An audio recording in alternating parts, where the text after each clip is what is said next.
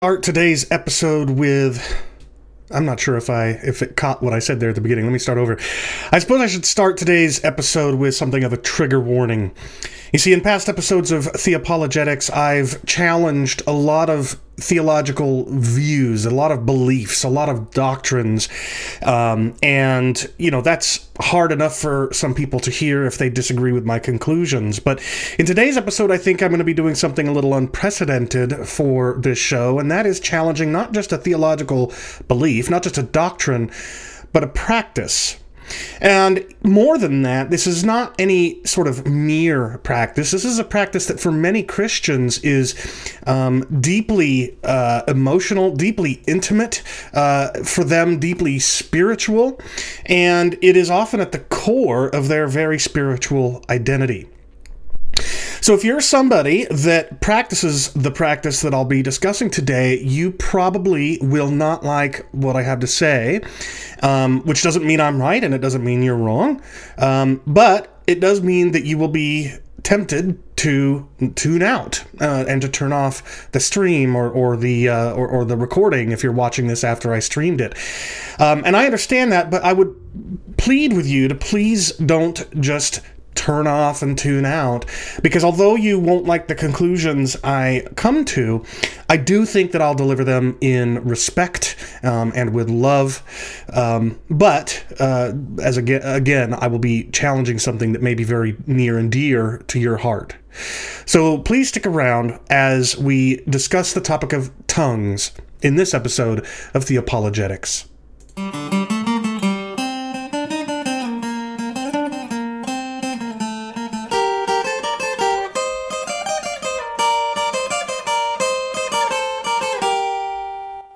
Hi, this is Chris Date, and welcome to Theapologetics, where every other week I discuss a wide variety of theological issues and show how a properly biblical worldview can help defend the historic Christian faith from its critics. Join me as we think through what we believe and why we believe it, and not something else. Well, hello and welcome to another episode of Theapologetics. My name is Chris Date, and by way of reminder, Theapologetics is part of the Trinity Commission. The Trinity Commission is a network of YouTube channels and podcasts and ministries that are led by professors at Trinity College of the Bible and Theological Seminary, where I'm an adjunct professor. If you're looking for a higher Christian education in theology or philosophy or apologetics and don't have the time or the money to be able to spend it on a traditional brick and mortar institution, then Trinity may be for you. We are a diverse faculty and diverse student body. We hold to the essentials of the Christian faith, and we are conservative evangelicals, but we also believe that the church has a wide variety of views, and we think that all of those views are deserving of respect and fair treatment to the people that hold those views. So consider, if you're looking for a formal higher education in theology, biblical studies, apologetics, those kinds of things, consider going to trinitysem.edu. SEM is short for seminary. trinitysem.edu to learn more. But if you aren't looking for a formal higher education, the Trinity Commission of ministries, podcasts, YouTube shows may afford you an informal theological education that you will find valuable, presented by faculty that you are probably familiar with. Not just me, least of all, Chris Date, but also Braxton Hunter and Jonathan Pritchett of Trinity Radio, Leighton Flowers of Soteriology 101, Tim Stratton of Free Thinking Ministries, Chris Featherstone of a ministry whose name I forgot, and I apologize,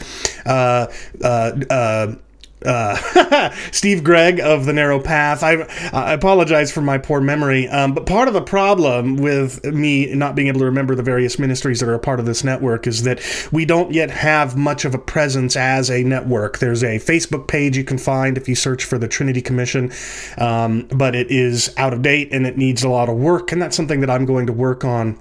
But my vision, having now become a part of the Trinity Commission and being given permission to try to develop it even further, my vision for it is for the network to just grow, and as more and more faculty at Trinity and possibly even students start these channels. I want them all to be easily accessible from one place because I think that they will all be beneficial to you, especially because, as I said, they represent a diversity of views. I mean, just take Tim Stratton, Leighton Flowers, me, and Braxton Hunter and Jonathan Pritchett, right? I'm a 5-point Calvinist.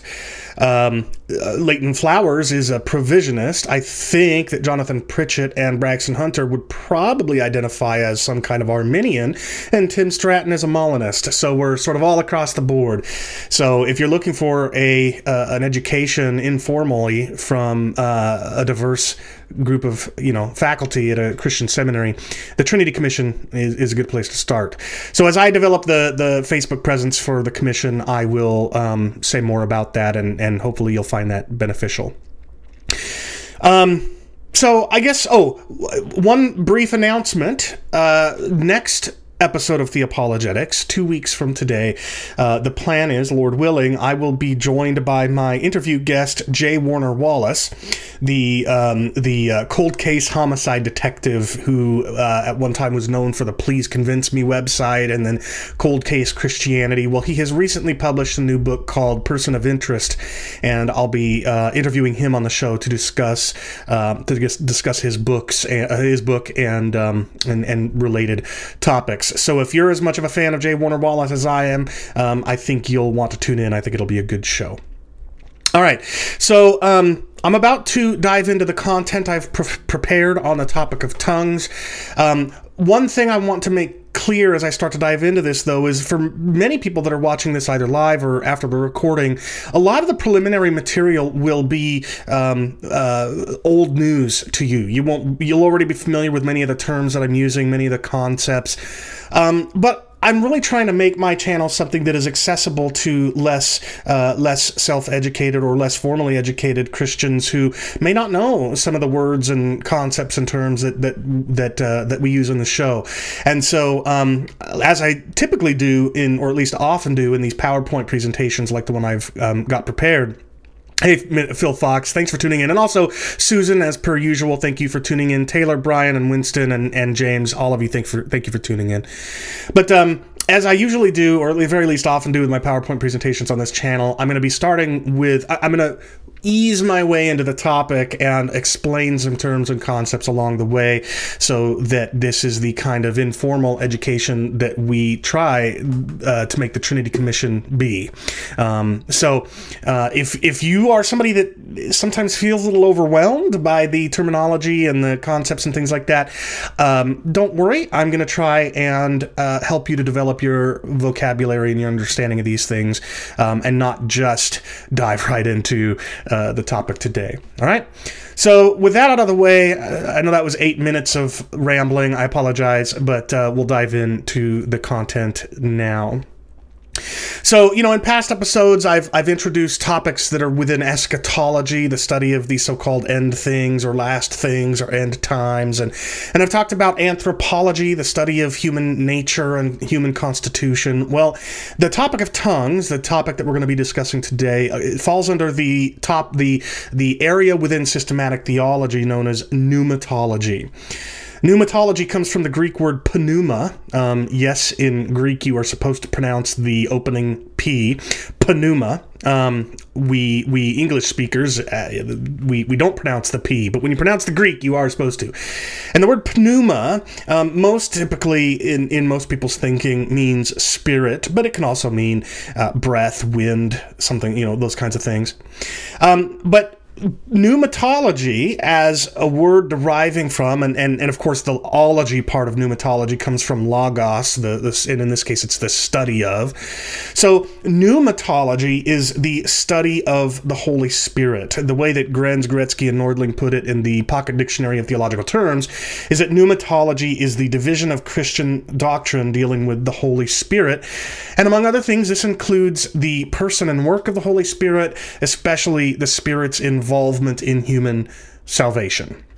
So we're going to be talking about pneumatology today, and specifically we're going to be talking about, or a little more specifically than pneumatology, we'll be talking about the spiritual gifts. When we Christians talk about the spiritual gifts, we're often referring to what Thomas and Elwell describe here in the Evangelical Dictionary of Theology. Gifts of God enabling the Christian to perform his or her sometimes specialized service.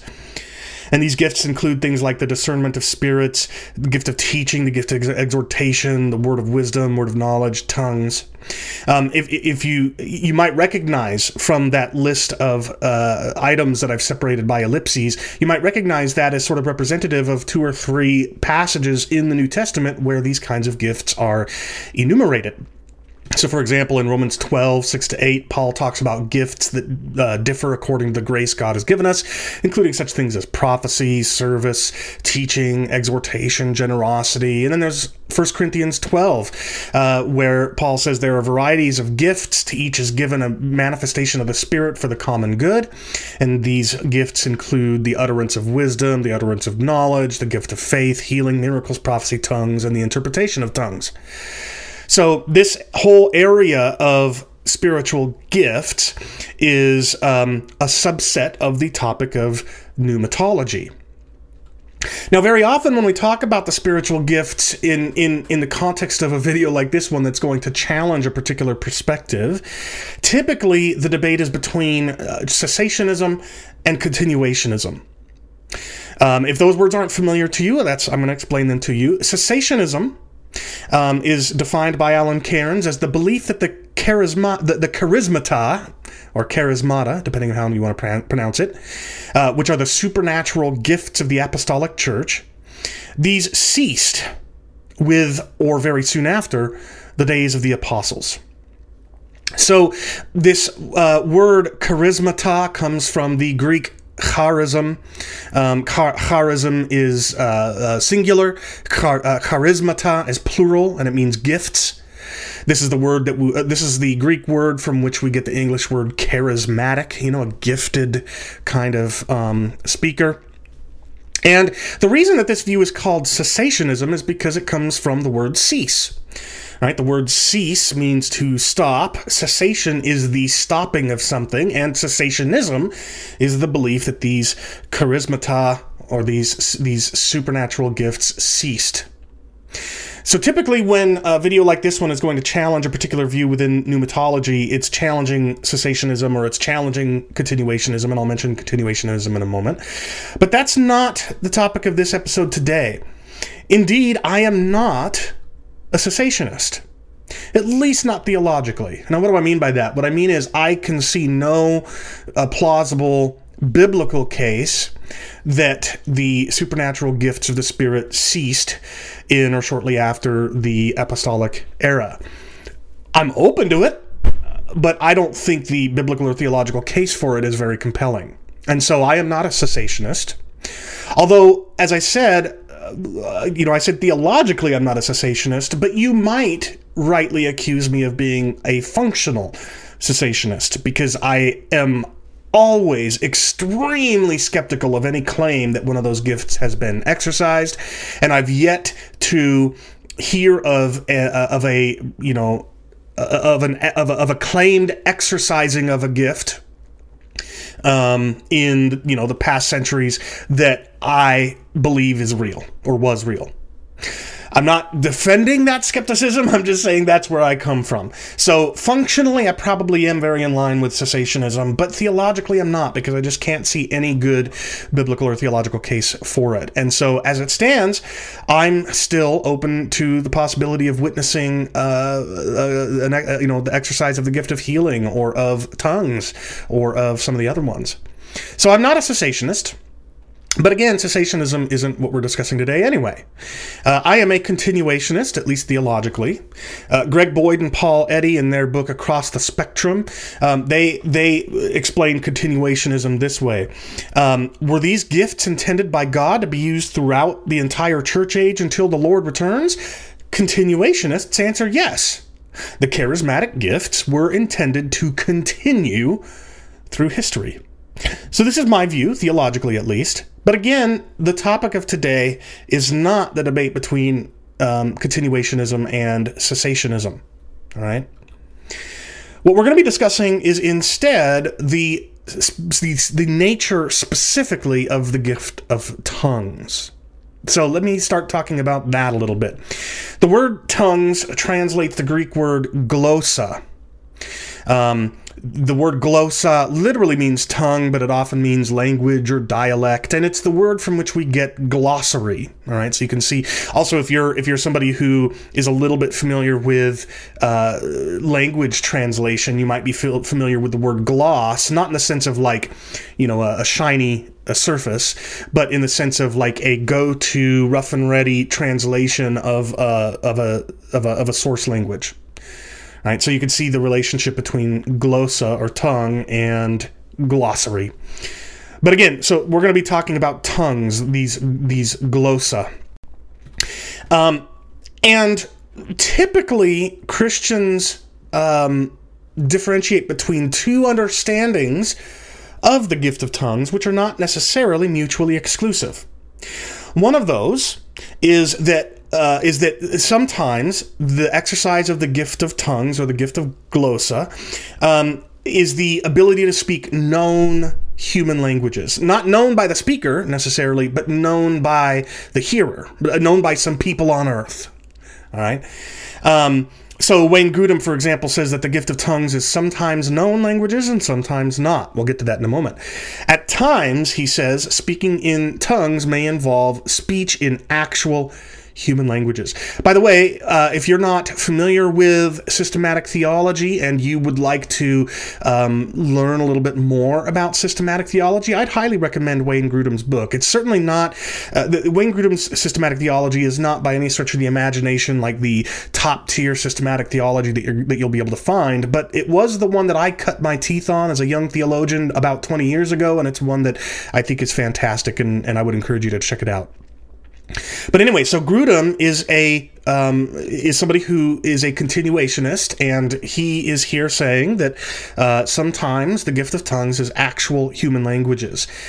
And the best technical word for this exercise of the gift of actual human languages might be xenoglossia or xenolalia. This comes from the Greek word xenos, meaning stranger. It's where we get the word xenophobia from.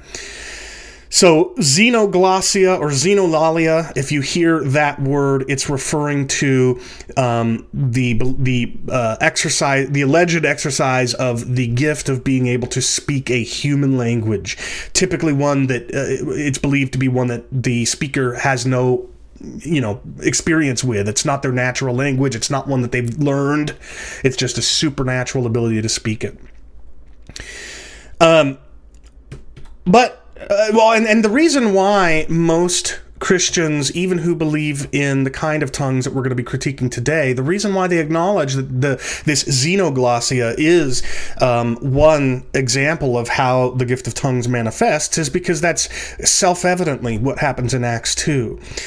Verses 4-6 says that the disciples were all filled with the Holy Spirit and began to speak in other tongues as the Spirit gave them utterance. Jews, devout men from every nation, were hearing the disciples speak in their own language, and this was thought to be a miraculous thing, an amazing thing, and something that actually was quite unexpected, so much so that some of the audience thought that some of the hearers thought that the disciples were drunk. But the thing here, the key here is that a very small, I think, minority of Christians think that the disciples here were speaking in the kind of tongues we'll be critiquing today, and I'll get to that in a moment.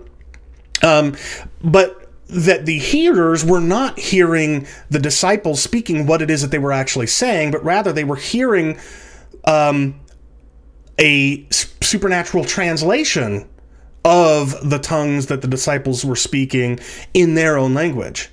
So in this view, the disciples are speaking in a certain kind of tongue we'll be discussing and critiquing momentarily, but then there was also a hearing gift, a gift on the part of the hearers, the gift of being able to hear the tongues that were being spoken, but in their own language. This just does not hold up. I'm not aware of any legitimate scholarship that holds to that understanding of Acts 2. And moreover, the text just says that the disciples spoke in other tongues. So it's ludicrous to think that when it goes on to say that the hearers heard them speak in their own language, it's still yet another kind of tongue. That doesn't make any sense. So the vast majority of Christendom, it seems to me, acknowledges that what we see in Acts chapter 2 is xenoglossia or xenolalia, the ability to speak or the speaking of human languages. But Grudem goes on to say that there's this other alleged expression of the gift of tongues. He says at other times, and this is key, Grudem says Paul assumes that this will ordinarily be the case. Right? In other words, that xenoglossia thing that we see in Acts 2 is believed by Grudem and many other people who share his perspective. They believe that xenoglossia expression of tongues is the minority report when it comes to what the expression of the gift of tongues looks like.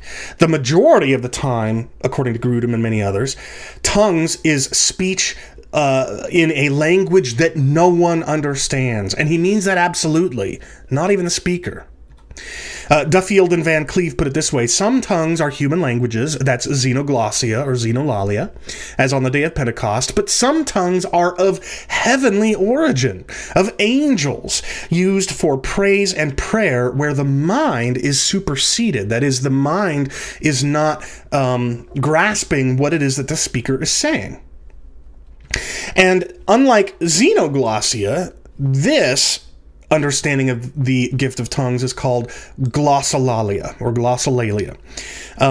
You can tell there it comes from that word glossa, meaning tongue, and this is the distinction I want you to understand, is that whereas Acts 2 is a record of xenoglossia, glossolalia or xenolalia, glossolalia or glossolalia, depending on how you pronounce it, is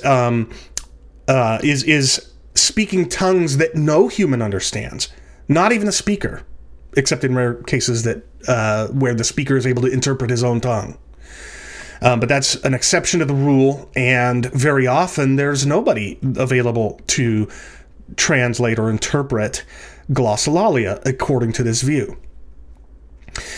This view of glossolalia, of a heavenly prayer language that no human naturally comprehends, including the speaker, is what we're going to be critiquing today. Now, I want to say a little bit more, though. I want to be clear, I'm not here criticizing Pentecostalism or the charismatic movement, and I'm going to explain those here in a moment. I'm not critiquing those movements. In future episodes, perhaps I will challenge other distinctives of Pentecostalism and charismaticism.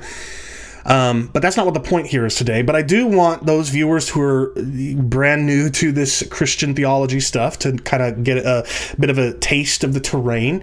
So let me introduce Pentecostalism to you, the concept of Pentecostalism, Pentecostal churches, Pentecostal denominations. These, according to Alan Cairns, are churches that stress a post-conversion experience. In other words, there's conversion, where you become a Holy Spirit indwelt, saved believer. But then at some point after that, there's what Pentecostals believe is the baptism in the Spirit. And this is an additional thing that happens at some point after conversion. Maybe in some cases it happens simultaneous with conversion, but generally it's something that happens after conversion in Pentecostalism.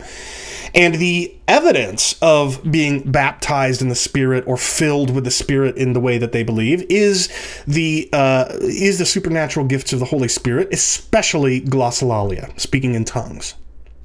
So if you know somebody who talks about, hey, have you been baptized in the Spirit since you became a believer? And they say, have you spoken in tongues? Are you filled with the Spirit? They're very likely a Pentecostal. But not all people who believe in continuationism and glossolalia are Pentecostals.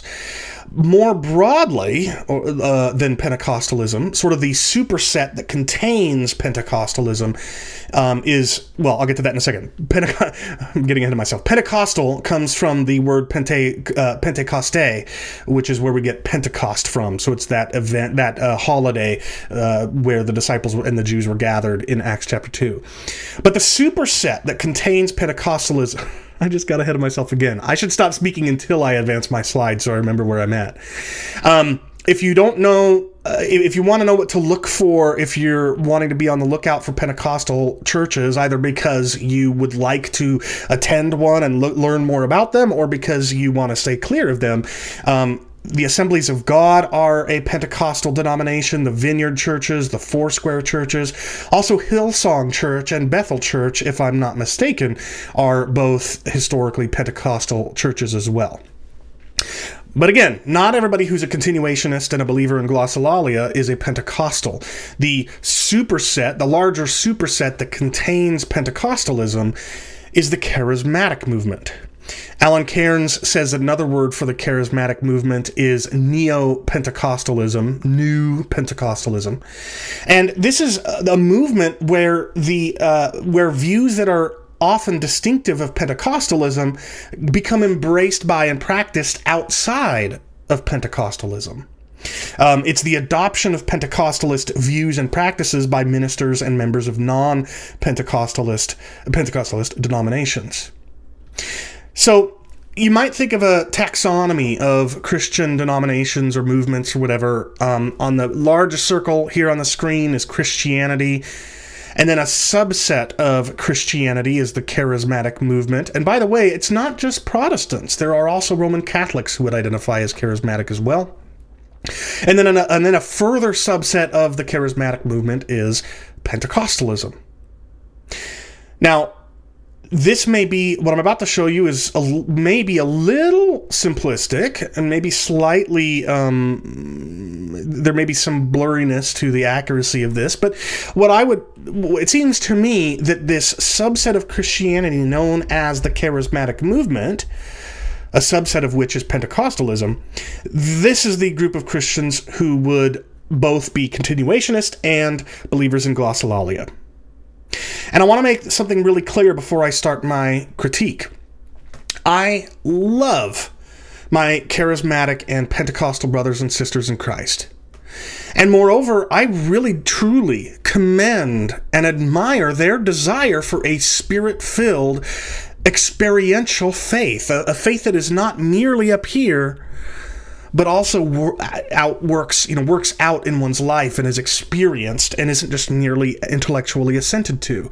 I have a great deal of respect for that. There are many individual Christians and many churches that are extremely dry in terms of experience. And I don't think that as Christians we're called to have our faith only up here. We're called to experience our faith as well. And so I have a great deal of respect for charismatics and Pentecostals because of that desire that they so earnestly pursue. However, I do think that there are concerning tendencies and even really bad extremes in the charismatic movement and especially in Pentecostalism. And I think that they are damagingly wrong about the nature of tongues. I'll explain what I mean by that shortly. So before I continue, I want you to hear my heart if you're a charismatic or a Pentecostal, and especially if you're somebody who practices what you believe to be speaking in tongues. I think your practice of that is damaging. I'll explain why in a minute. But I don't think it makes you a heretic. I don't think it makes you deserving of my disrespect. I don't think it's something worthy of division. And I have a great deal of love and respect for you. So please understand and take what I'm about to say in the spirit in which it's intended. It is not a spirit of division, of hate, of condemnation. It's a critique. A serious critique, but just a critique. All right? And I hope you hear my heart there.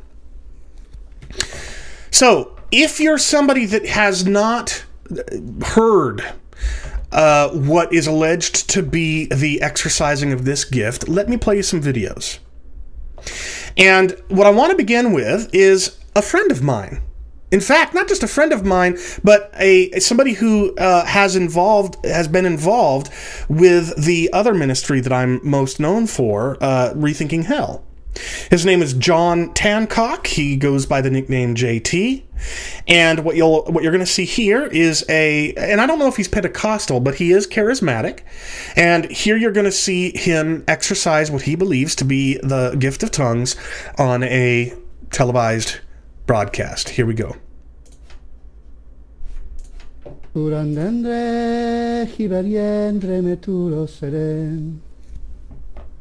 Undandre mea ciatre bestiondres, Siberiere chandre mean, mere tutros ciondrochen, Kibetiendre meturos echan,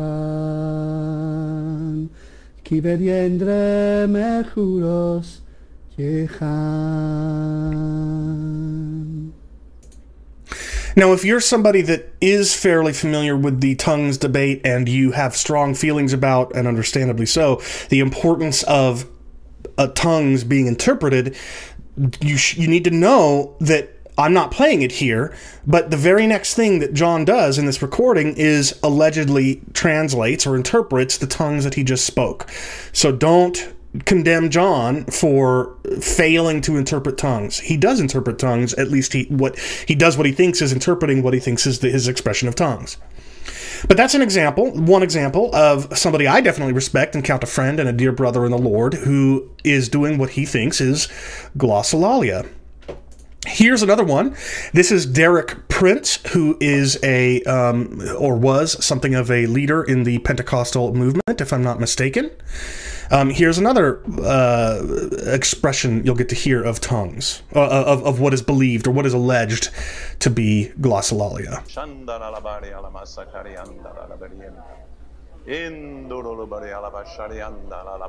That's right. That's right. When your lips and your tongue are moving, give him your voice. That's right. You don't have to be ashamed that the Holy Spirit has come in. He's an honored guest.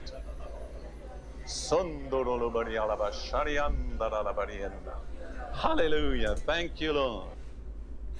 All right, so there's another example. And here's one more from somebody that I would count as orthodox, meaning genuinely Christian.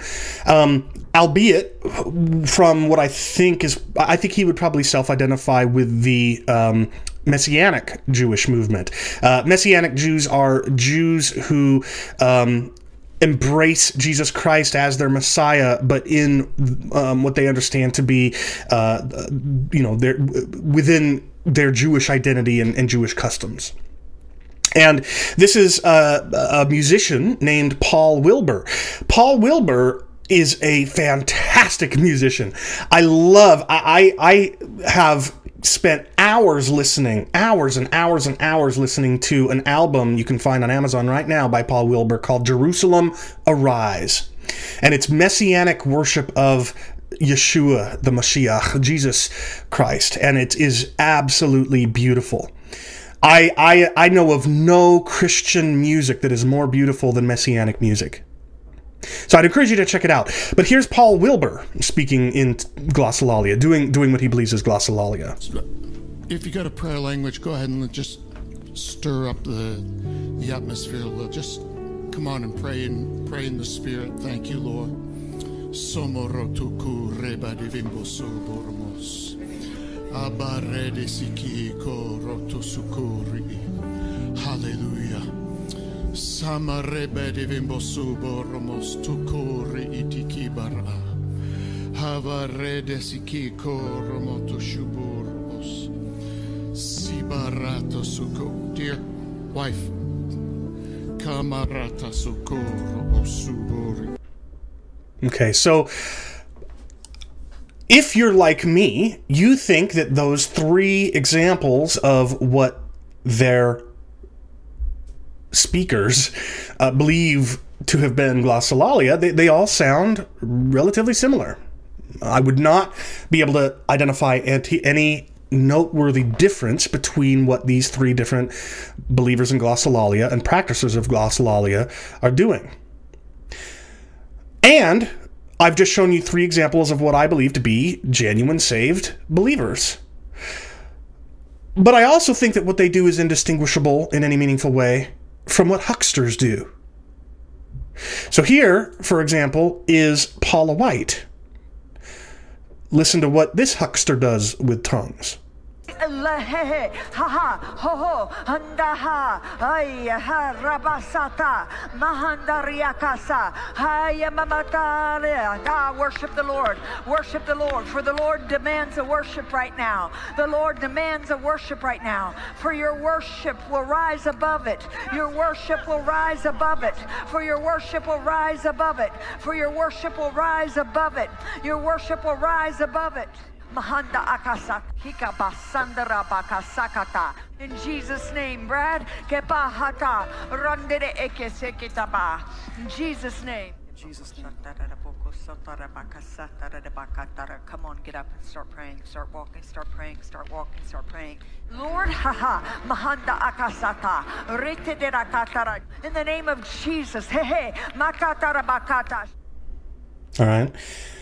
And if you're not familiar with Paula White, you'll probably be familiar with this guy, Kenneth Copeland. I would argue even more of a huckster and an outright heretic than even Paula White. Here's an example of Kenneth Copeland allegedly exercising glossolalia. Sigama. Tevrema hon på bröversdyrstu sin mahantetke. En und genyan dos sisik pukula namen bremenesto stelogla hamalana lelo lendile enkren in stelest karatak. Sorry, I didn't transition that soon enough because I was typing hi to my friend Dan. Thanks for tuning in, Dan. I appreciate it. So there you may be able to identify some minor differences between what Paula White and Kenneth Copeland are doing and what the other three Christians that I showed you were doing, but they strike me as relevantly the same.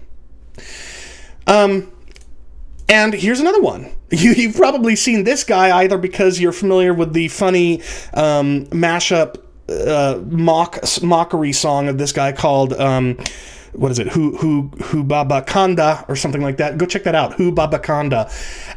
Or maybe you'll recognize him from the Farting Pastor. There's a Farting Pastor video you can find on YouTube with this guy in it.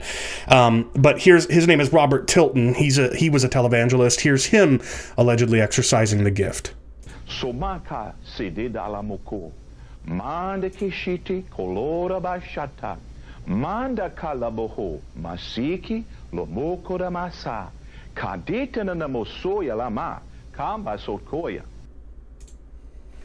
right. Now, here's what I want to start to do though. So what I'm hoping to have illustrated with that sampling, and you can find tons of these on YouTube. What I'm hoping to illustrate with that sampling is that there is no meaningful way to distinguish between what genuine spirit-filled believers are doing when they believe they're exercising glossolalia, and what hucksters and heretics are doing when they claim to be exercising glossolalia. And that is a red flag in my mind. But it's not the only red flag. Another red flag is what the science appears to say. Listen to this excerpt from a short video you can find on YouTube on the Oprah Winfrey Network channel. Of course, Oprah Winfrey's, the source of all knowledge, right? No, I'm not saying she's any sort of authority, and she's not even in this video. But listen to what the science appears to indicate about glossolalia. But in the meantime, I found a linguist in Philadelphia, Paul DeLacy, who studies glossolalia, a term academics use for speaking in tongues. Well, do you have any examples that we can listen to? Absolutely. Maybe? So here we have a 15-second example of glossolalia.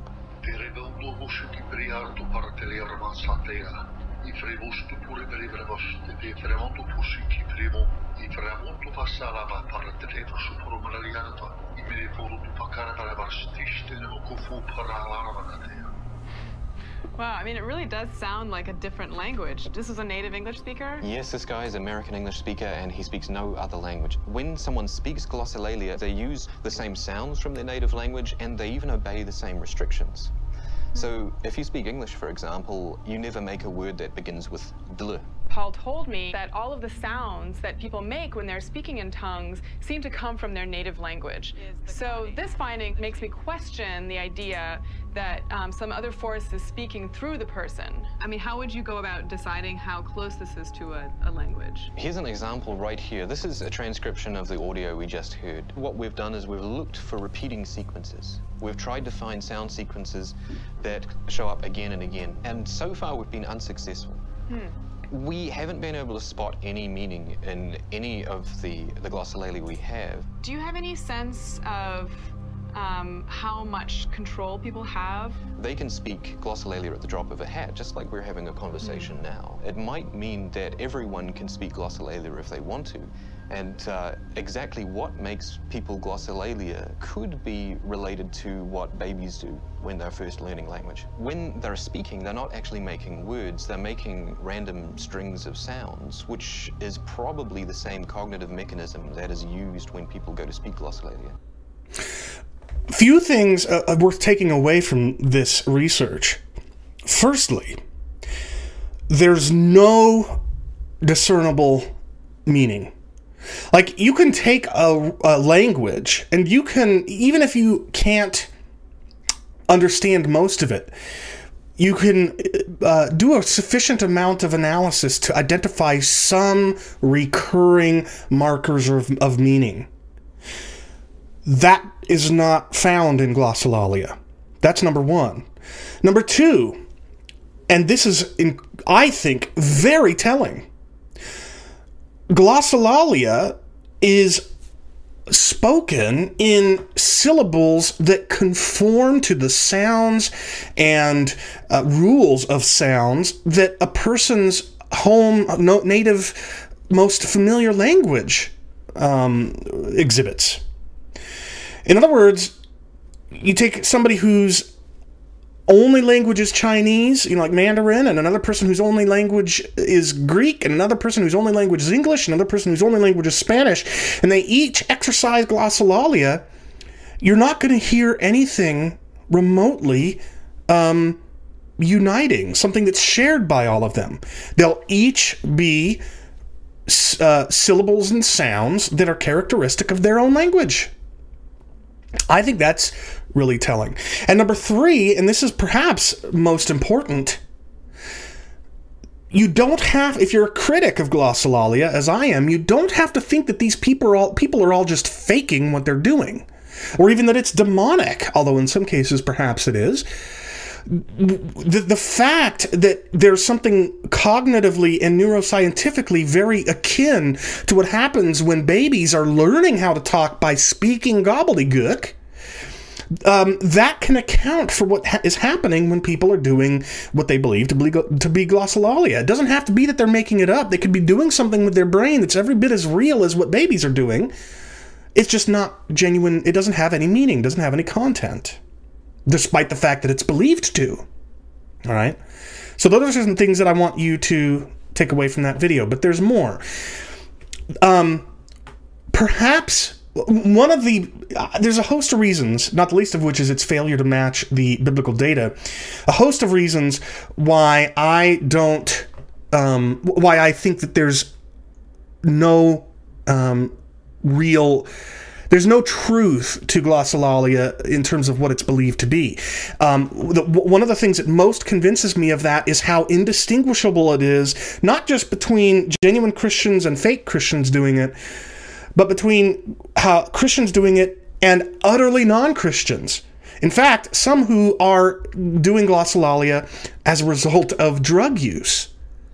So here's an example. You can go find this video right now on YouTube where this guy on camera smokes DMT, which is a hallucinogen. Well, and watch what happens.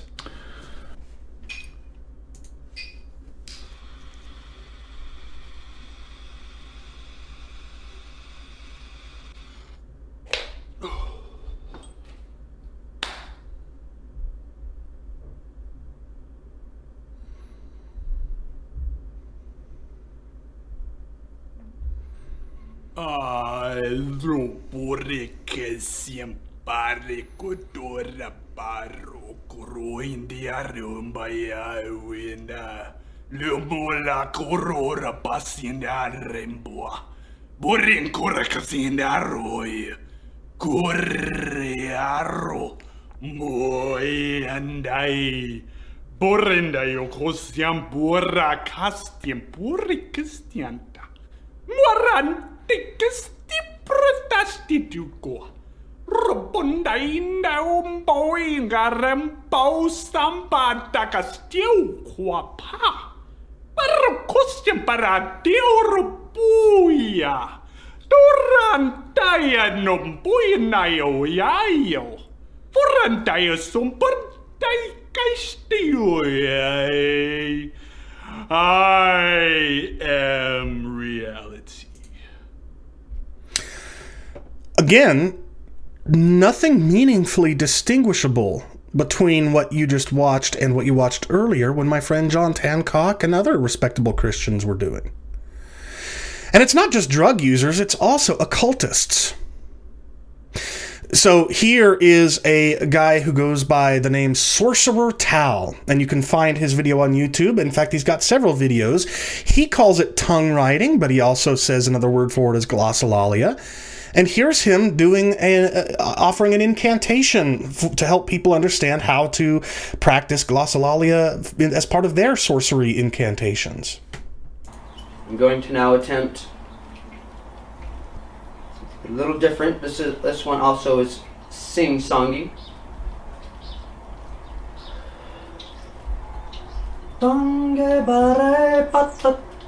See, I have trouble with that one sometimes. That one don't really come out unless I actually need it. I'll try one more time.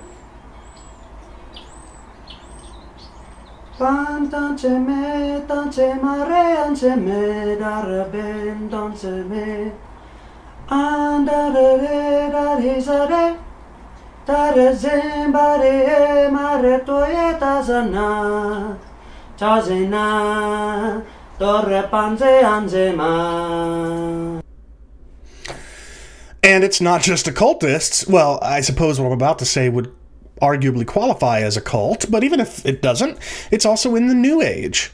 So here is what somebody is claiming to be something called light language. Do a YouTube search on that, and you'll find videos like this.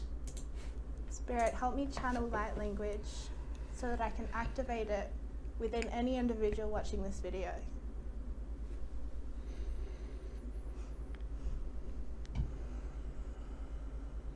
Thank you.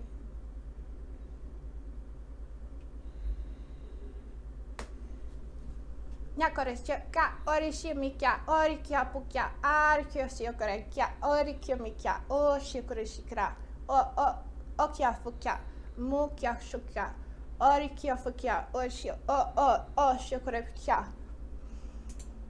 Nyakashukra oshikoresia oshikoresikya omikya arikya fukya oshikoresikya orikyomukya oshikorekya oshikoresikya. By the way, guys, I'm sorry, you'll have to be ready to turn the volume up and down. I don't have the ability to turn these clips up on demand. I should have made sure they were loud enough before I got this all set up, so I'm sorry. But just be ready to turn it up and down as needed. Now, up until this point, what I have tried to illustrate with these videos is that, number one, the practice of glossolalia, what is believed to be glossolalia, by genuine, respectable, even evangelical, conservative Christians, what they are doing is indistinguishable in any meaningful way from what hucksters and heretics and occultists and hallucinogenic drug users and New Ageists and occultists do. That's a concern. Because if this is supposed to be a miraculous gift that is a sign even, we read that in 1 Corinthians 14, how is it a sign of anything? And how is it edifying? How is it an edifying gift of the Spirit if it's indistinguishable in any meaningful way from anybody who can appear to do it in occultism and the New Age and drug use and so forth? Number two, there is no identifiable markers of content, of meaning in glossolalia. Number three, there is a close correlation between a person's mother tongue, native language, and the sounds, and sometimes even like the cadence and things of the tongues that they express when they believe that they're practicing glossolalia. Now, of course, that's not, you've heard a lot of people here that have like rolled their tongues a lot, and yeah, you're not hearing, many of the people you've heard are English speakers who don't roll their R's normally, but these are also people who in many cases have studied Spanish, and they can roll their R's. And if you think that this is like a heavenly language, rolling your R's is one way to make it sound more legitimate than it might otherwise appear to be. Maybe even more beautiful than it might otherwise appear to be. So the fact that you're hearing like rolled R's doesn't challenge that. The point remains that the sound markers and things, when somebody practices glossolalia, is tightly correlated with their native language. All of these things are reasons, I think, to doubt that this is a legitimate gift of the Spirit, a legitimate manifestation of a gift of the Spirit. Now, I said earlier that I think, while I have the utmost of respect for charismatics and for Pentecostals, and I love them, nevertheless, I think that their belief in and practice of this idea of glossolalia is damaging. What do I mean by that? I don't necessarily mean to their own walk. And if I give you that impression, I apologize. That wasn't what I was trying to do. When I say I think this is damaging, what I mean is it's damaging in terms of Christianity's reputation among unbelievers. So here, for example, is a video you can find on YouTube. It's like 12 minutes long. I've cut it down to less than 3. But I want you to see how the church, the global church, is perceived by the unbelieving world when what they associate with Christianity is glossolalia. All right? The phenomenon known as glossolalia, or speaking in tongues, is commonly associated with the Christian Pentecostal movement, but it also has roots in paganism, shamanism, and was even picked up by New Age spiritualists like Terence McKenna. It's language-like activity in the absence of meaning. Many people don't know just how widespread this is. It's a very, very widespread phenomenon, and it's growing every day. It's real in the sense that it is believed to be real by the people who speak tongues and interpret tongues. Is it real in the sense that it is actual language? No. It seems to be consisting of nonsense syllables taken from the speech individuals are familiar with and strung together haphazardly. What I'm about to show you is a collection of some of the best glossolalia madness you will ever see. And bear in mind that these people are some of the ones advising the current president of the United States. Enjoy! Mandelele boshi ki karamba dori de baramba no sabosha. Manda kalaboho, masiki, loboko da masa. Rataka hasa, mandara bakatara. In the name of Jesus. Sie ding quap maktiki pitech kveng huade molde ruf nubka kenget e faps titolch kvem bedigen hegengtetech. How much do you get paid to answer the pray line? Well, you know what? That ain't nothing. What?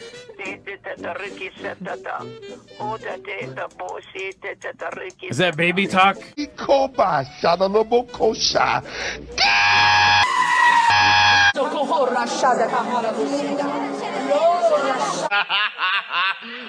Do bordiesta pacaliado. Oh, le bevedia pashodopre. In a manba no boko lombon chamber. Plama pangala my head. H scap. Full bum in a maya pe pamato dobo bolivia.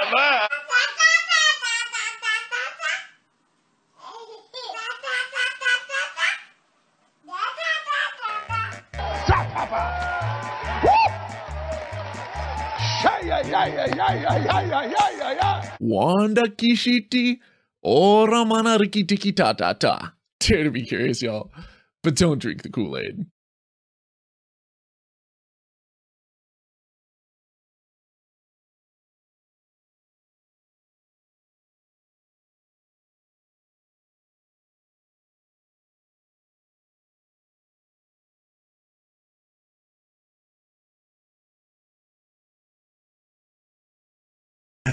Sorry, I accidentally muted my microphone. What you just heard... I didn't accidentally mute my microphone, by the way. I muted it because kitty corner to my office is a bathroom, and somebody went in there while the video was playing, and the toilet opened, and I was like, okay, I better mute for a minute. But I want to speak directly to you who practice what you believe is glossolalia. What you just saw is how the world sees you. And that doesn't make it wrong, but it is something you need to be aware of. That is how the world sees you. And because you profess the name of Christ, the legitimate, and I do not at all doubt the legitimacy of your confession, but because you confess the name of Christ, this is how the world sees Christianity.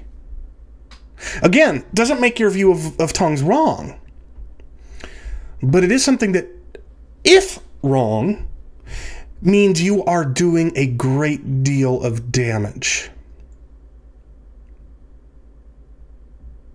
I think you need to acknowledge that. Doesn't mean you're wrong, but if you're wrong, you're doing damage. That's what I mean when I say the glossolalia view of tongues, of the gift of tongues, is damaging to the unbelieving world. Damaging to the reputation of Christianity in the eyes of the unbelieving world. So, some people have been asking in the chat, I don't understand why you would even do this in private if it's not edifying. Well, that's the thing. But people who believe in glossolalia believe it is edifying. They just believe it's edifying personally. It edifies oneself, the person doing the speaking. Excuse me. You see, those who believe that the gift of tongues includes, if not is primarily, glossolalia, they think that in 1 Corinthians 14, Paul says that the gift of tongues is, number one, a heavenly language of angels, of God, or something. And number two, is meant for personal prayer to God. So because they believe that this is a private, a personal language for praying to God, they think it edifies the person who's doing it. Not because they can understand it, but for some other mystical reason that maybe they would say is inexpressible. You can't really identify why it's edifying, but they certainly feel edified when they do it.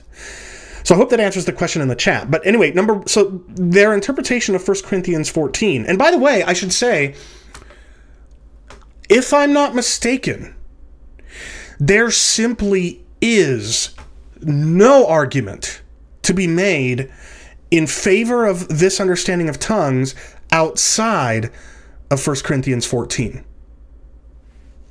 Nothing. You will not find any support. Now, there's a few texts outside of 1 Corinthians 14 that are thought to sort of be consistent with this view of tongues. So when Paul says in Romans that, sometimes the Spirit intercedes for us in groanings that we can't express, that's arguably at least consistent with this view of glossolalia. But it's not an argument for this understanding of glossolalia. So the only text in all of Scripture that could even remotely serve as support for this understanding of tongues is 1 Corinthians 14. And according to people who practice it, 1 Corinthians 14 says essentially three things about tongues. Number one, it's a heavenly language. Number two, it's meant for personal, self-edifying prayer. And number three, it's a language that neither the speaker nor the hearer can understand, with the exception of those who are exercising the miraculous gift of interpretation of tongues. And the reason why I really kicked that dead horse, is that the right word, with all those videos I showed you, is because of this.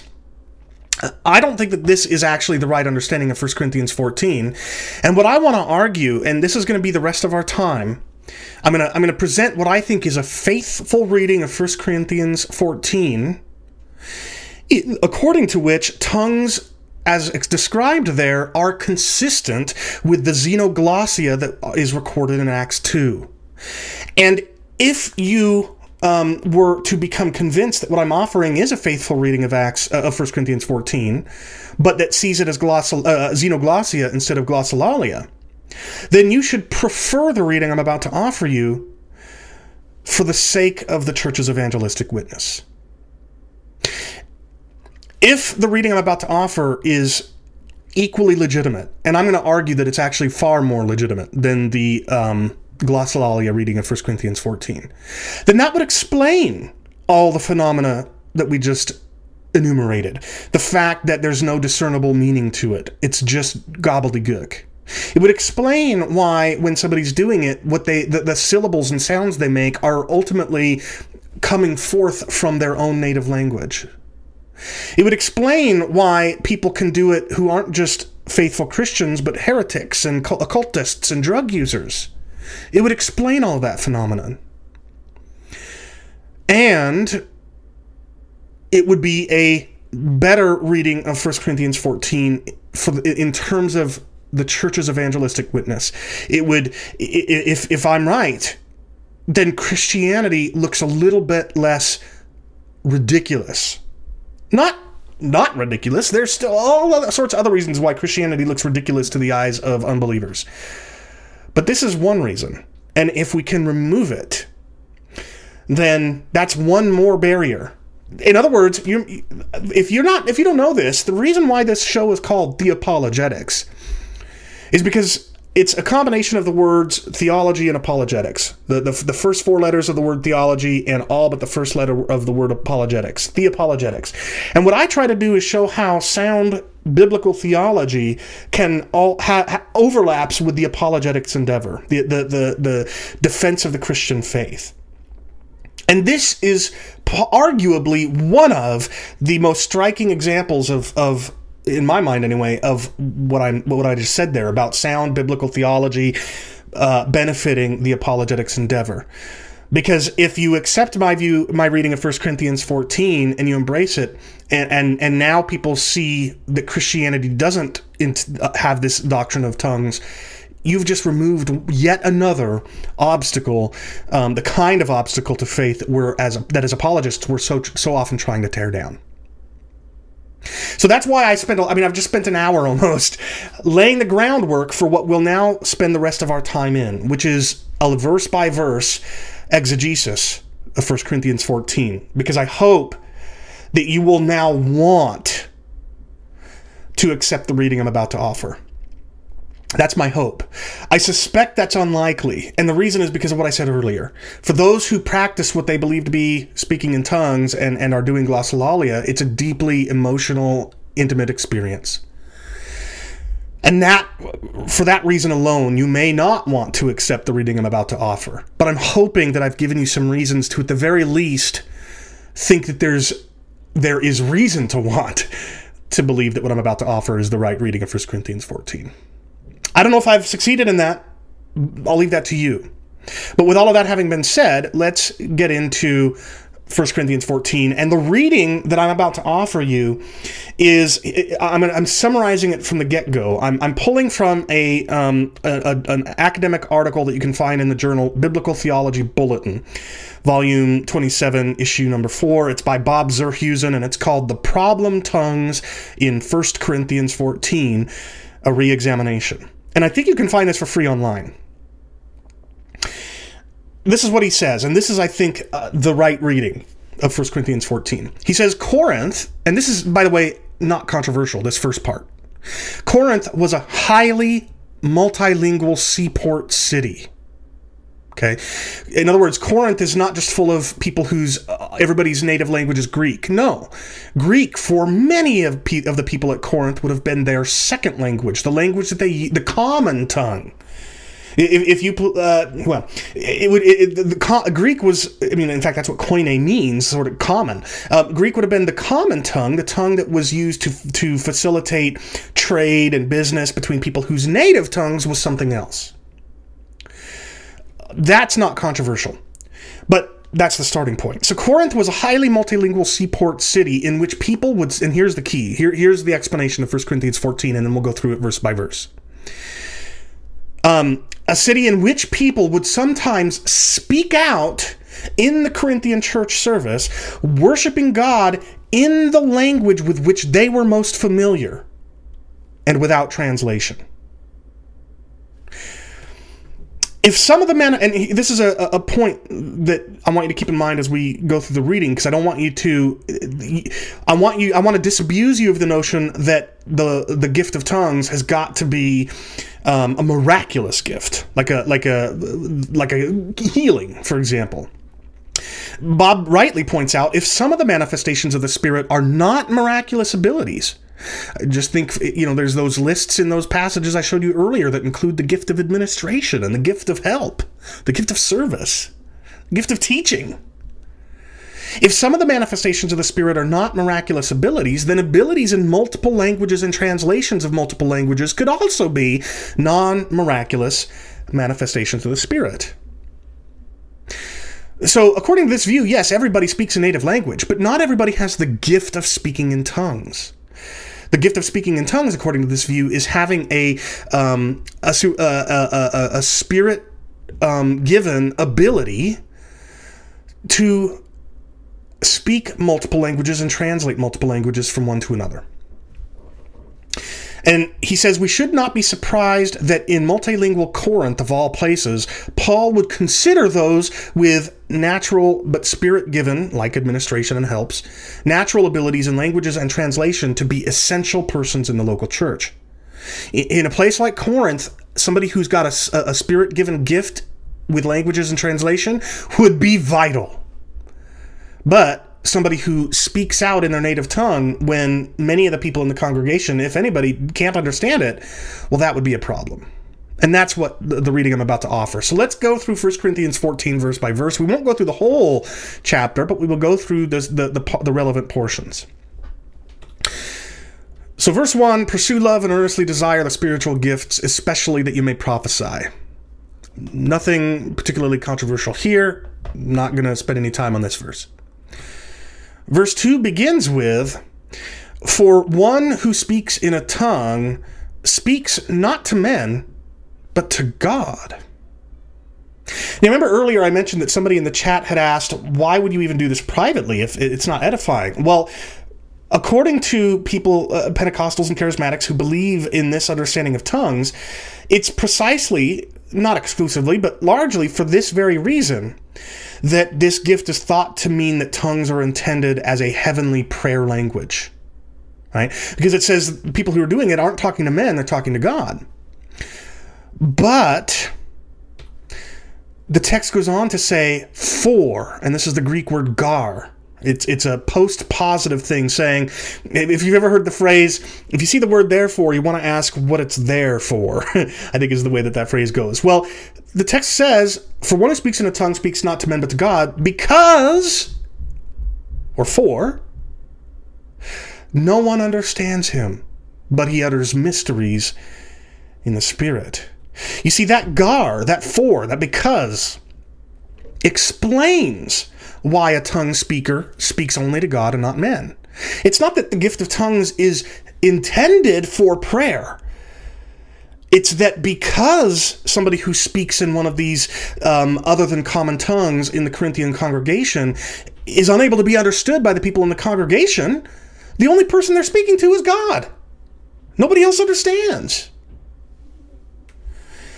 This idea of it being a language for speaking to God and not men isn't tongues, the purpose of tongues. Rather, if you speak in a language in front of a congregation that nobody in the congregation understands, The only one who does understand is God. And to those present, the person who's speaking a language that God understands, they won't understand. And the person will be speaking mysteries in words that the congregation doesn't know. Now, this "no one understands" phrase is thought by, I think, anybody who defends glossolalia to mean absolutely no one, not even the speaker. It's not the only reason in 1 Corinthians 14 that they think that. We'll get to others. But this is a big reason. The idea is no one understands, not even the speaker. But that's a misunderstanding of the phrase "no one understands." It's not meant absolutely. Imagine if I went to a conference and I gave a lecture and I came home to my family and I said, I thought that I was saying something that would be received well, but no one understood me. Do you think that my family's going to think I'm talking about myself? Of course not. When I say no one understands, I mean none of the people I'm speaking to. And you'll see that bear out as we go through the text. So this "no one understands" isn't meant absolutely in the sense of including even the speaker. Bob Zerhusen puts it this way: when one of these people spoke out in his or her heart language, a language from a more remote area like Lycaonian or Demotic Egyptian, the group or congregation would not know or understand that language. How would Paul describe this from the perspective of the hearers of this unintelligible language? Well, from their perspective, no one would understand. The language speaker would be speaking mysteries. See how well that fits? If the person is speaking something that none of the people in the congregation understands, the phenomena would be described by Paul precisely the way that Paul describes what he's talking about here. He goes on to point out that this is what Charles Hodge and Robert Thomas have said about it. The meaning is not that no man living, but that no man present could understand. Robert Thomas, that was Charles Hodge. Robert Thomas says it means that no one in the local gathering was of the particular linguistic background represented by the tongue's message. Susan, no, of course I'm not saying Paul was deceived. I have no idea what you're saying. I'm sorry.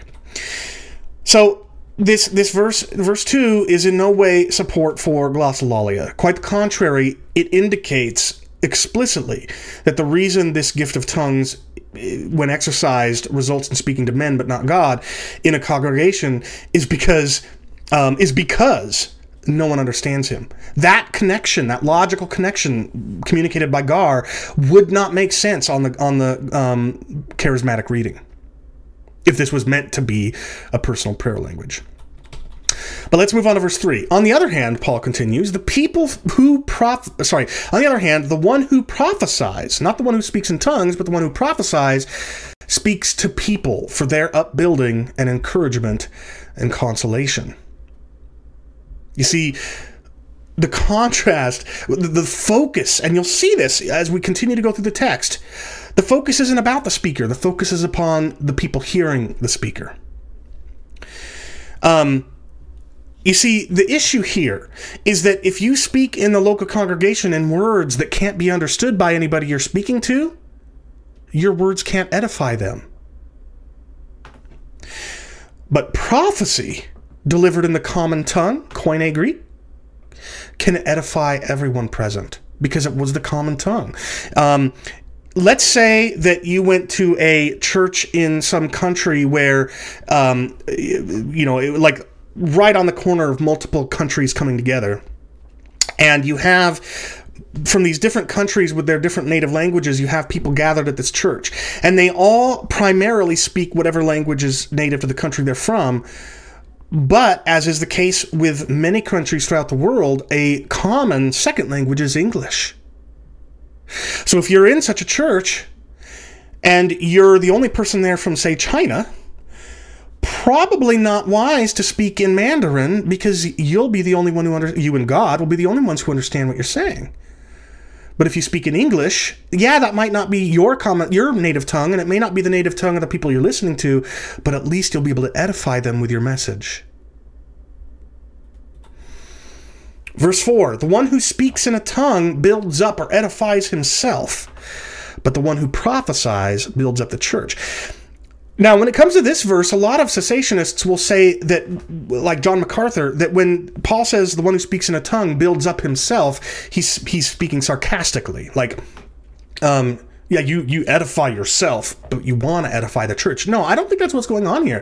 I think it's true. The one who speaks in a tongue does build up himself, because worshiping God in one's native tongue certainly edifies oneself, but it doesn't edify others. Prophecy, however, delivered in the common tongue, can edify all who hear. Verse 5, now I want you all to speak in tongues. I want you to. I want you to have the gift of tongues, or at the very least, I want you to speak in your native tongues. But more than that, I want you to prophesy, because the one who prophesies is greater than the one who speaks in tongues, unless someone interprets, because the person who prophesies builds up the church. You see, Bob Zurhusen puts it well. He says, Paul, as a dyadic personality, must reconcile two competing values. On the one hand, everything must be done in such a way that the benefit of the group is maintained. You may not be familiar with that word dyadic. I wasn't when I read the article, but it means group-oriented rather than individualistic. But on the other hand, yes, so as a dyadic personality, Paul wants everything to be focused on the benefit of the whole congregation. But on the other hand, Paul wants people whose native languages are not Greek to be able to freely worship God in the language most familiar to them, provided they translate. Because if you can worship God and pray to God in the congregation in your own native language, that's going to be edifying to you in a way that the common language won't be. But if you can translate that into the common tongue, then you not only get the benefit of speaking in that that native tongue, but you also have the benefit of being able to edify the people who are hearing.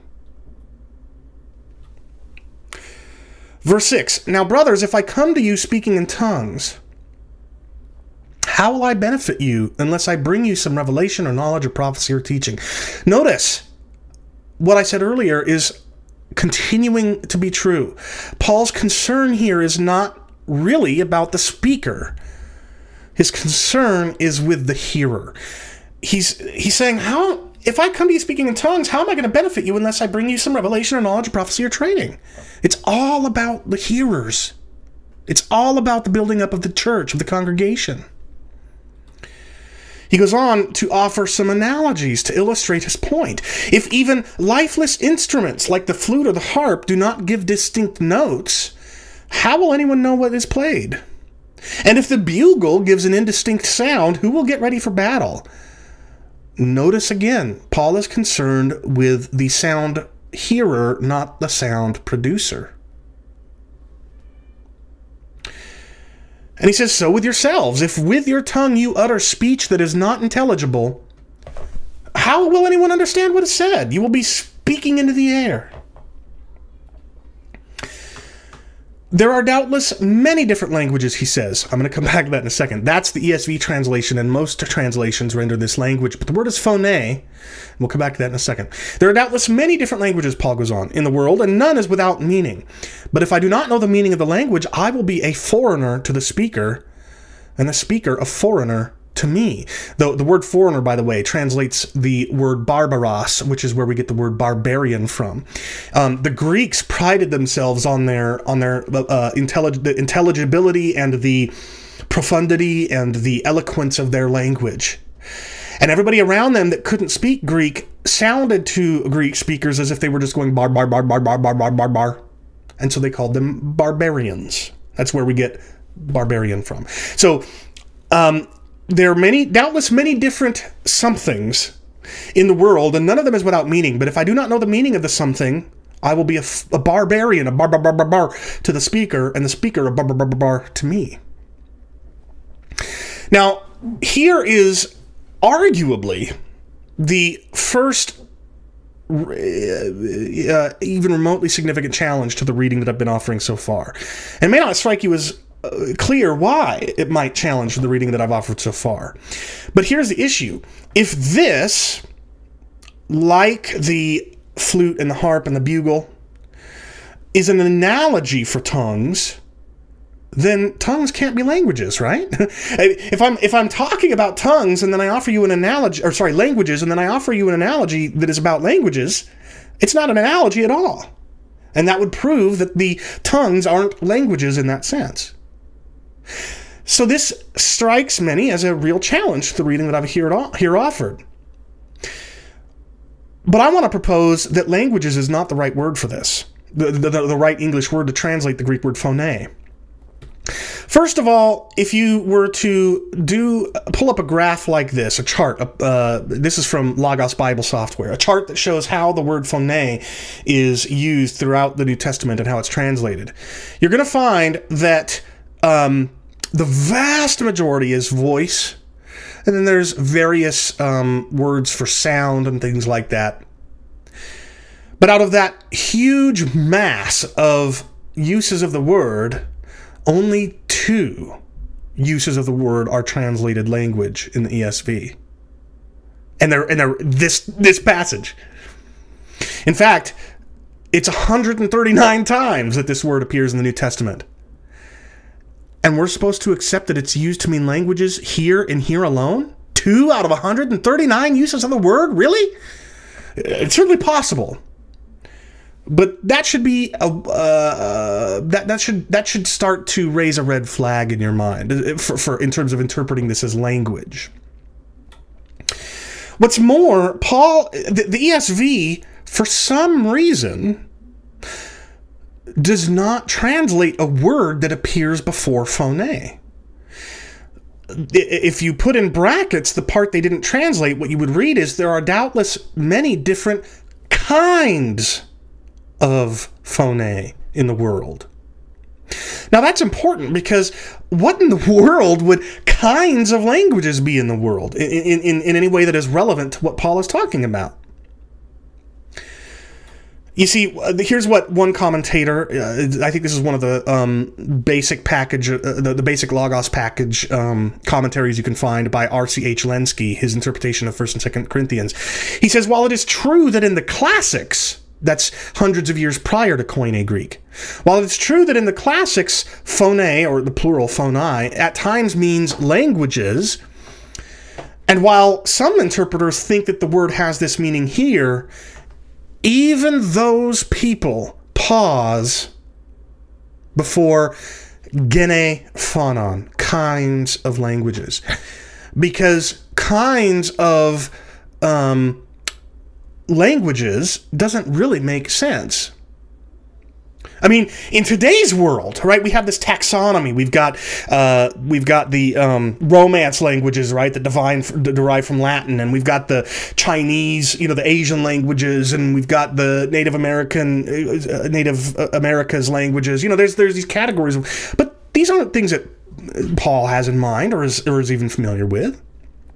So even the very people who think that the word phone here means language pause before translating it as such, because kinds of language doesn't really make sense. And that's why some translations translate it in a way that is consistent with the other 137 uses of the word. Here's the NRSV. There are doubtless many different kinds of sounds. Or the King James Version, there are so many kinds of voices. I'm not muted anymore. Gary, you must be behind. Okay, that really scared me there for a moment. All right, so there are translations that see that the word here doesn't mean language. Now, here's Lenski again. He says, aphonon, without sound, does not suit the idea of languages. This is a language doesn't have a meaning. A sound does, though, in many languages. So without sound or without meaning doesn't make sense if phone means language, but it does make sense if it means sound. He goes on to say that this is true also regarding tein dunamin tes phones, the power of the sound or the meaning of the sound. And so we are obliged to translate this. There are so many kinds of voices, that is, sounds made by the throat and the mouth. He goes on to say that Paul mentions but one speaker and only himself as the listener. To be sure, he hears this man's voice in this hypothetical analogy that Paul is offering. He hears the man's voice, but hearing the man's language would be out of place.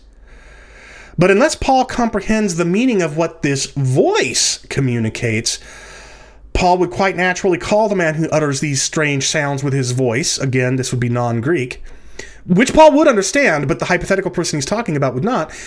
He would quite naturally call the man who utters these strange sounds with his voice a barbarian. Remember what we said? The word barbarian in the Greek, barbaros, comes from the fact that people who don't speak Greek sound like they're going bar, bar, bar, bar, bar, bar, bar. You see, that's what happens if you're somebody who speaks Greek and somebody comes to you speaking in some other language that you don't understand. The sounds they're making have no meaning. That's what Paul is saying here. So he's not using languages as an analogy for glossolalia. He's using the sounds of a language that a particular person might express as an analogy for speaking in a language. Zerhusen puts it this way: Paul is making assertions that all voices are inherently intelligible. Everybody who speaks a language, their sounds, their voices are innately intelligible because that's what the sounds of language do. They communicate. But if we do not understand the voice of another human being, we become gibberish talkers to each other. That's what Paul is saying. He goes on in verse 12, so with yourselves, since you are eager for manifestations of the Spirit, strive to excel in building up the church. Again, nothing controversial here, so we can continue. Verses 13 and 14, therefore one who speaks in a tongue should pray that he may interpret or translate. I would encourage you to think of this word interpret as translate. That's how it's used in Acts 9:36, where they're literally translate. The author, Luke, is telling you that this word in Aramaic is translated such and such. So Paul says, one who speaks in a tongue should pray that he may translate. For if I pray in a language, a tongue, my spirit prays, but my mind is unfruitful. Now here's where we get to the next the next thing that could come close to anything like a legitimate challenge to the reading I've offered here so far. Firstly, why in the world would Paul tell somebody who is speaking their own native tongue in the Corinthian congregation to pray that he can translate? Wouldn't everybody in the Corinthian congregation speak as their second language or a second language, Greek? And wouldn't they therefore be able to speak in their own native tongue and then translate? Why would they need God's help for that? Well, that kind of objection reflects an incredibly naive understanding of the work that has to go into faithful translation. So that can't someone translate their native tongue into common Greek in the Corinthian? That's the objection to the reading that I've been offering. Here's David Crystal in the Cambridge Encyclopedia of Language from 1989. He says, there is no task more complex than translation. Translators not only need to know their source language well, but they also must have a thorough understanding of the field of knowledge covered by the source text, and of any social, cultural, or emotional connotations that need to be specified in the target language if, and this is critical, if the intended effect is to be conveyed. And all of that special awareness that he just described, David Crystal, needs also to be present in the person's mind, in their knowledge base, for the target language, so that points of special phrasing, contemporary fashions of taboos and expressions, local or regional expectation, and so on, can all be taken into account.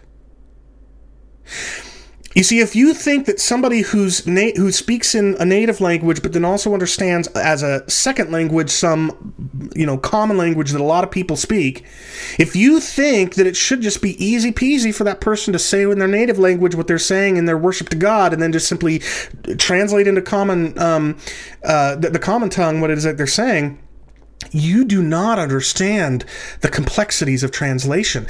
There's a reason why professional translators are professional translators. Tons of people can speak multiple languages. Tons of people in biblical and theological studies speak English or some other language as their native language, and then can also work in Hebrew and Greek and Aramaic or whatever, Latin. But it takes a special gift, a special set of gifts, a special toolkit for somebody to be able to faithfully take what is spoken in liturgy and worship and prayer with all that is being expressed in that source language, and then deliver all of that effect into the target language. That's a special skill set. And yeah, Paul would encourage people to pray that God would give them the ability to translate, to interpret, to translate what they say into the common tongue. As Zerhusen puts it, since translation involves the factors that Crystal refers to here, wouldn't it make sense for Paul to tell the language speaker to ask God for help in translating into Greek, his second language? And of course, indisputably, the answer is yes. That is, it would make sense for Paul to do that. But the second part here in verse 14 is also a challenge to the reading that I've offered so far. Because my mind is unfruitful is thought by believers in... Oh, I love this. Thank you, James, otherwise known as iQuickKZ. He says in chat, I'm a translator myself. Translating is not merely a matter of being able to speak both languages, but also being familiar with field-specific terminology, lingo, jargon terms, and so forth. Of course, Paul would want somebody to pray that they can do that translation work for the congregation, because then they get the benefit of speaking in their own language in worship to God, and then the congregation gets the benefit too. Anyway, so in verse 14, my mind is unfruitful is thought by believers in glossolalia to mean something like, I don't understand what I am saying. That's the way that the New Living Translation translates it. But that neglects, flat out ignores, what fruitfulness and unfruitfulness mean in this context. You see, listen to the various things that Paul is saying throughout this passage we're going through. A person who speaks in a tongue speaks not to men, unless someone interprets, so that the church may be built up. If I'm speaking in tongues, how will I benefit you? The church may be built up. How will I benefit you? If the bugle player produces an indistinct sound, who will get ready for battle? Right? You see, this is all about fruitfulness in the sense of the speaker bearing fruit among the hearers. In context, fruitfulness is edifying hearers who can understand the speaker. I mean, and that's just obviously what it means to say the mind is unfruitful. We'll come back to that. Robert Thomas says this, the present discussion does not center on the activity or non-activity of the tongue speaker's mind, but rather on the potential benefit derived by listeners, a benefit which is foregone by speaking in a language that the hearers can't understand.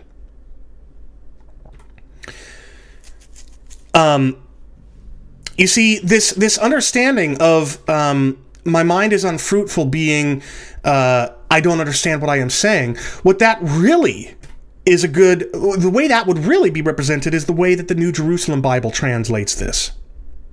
My mind derives no fruit from it. But notice that's backwards. Paul didn't say that the prayer is unfruitful to my mind, which is the charismatic reading. Rather, he says it's one's mind that bears no fruit.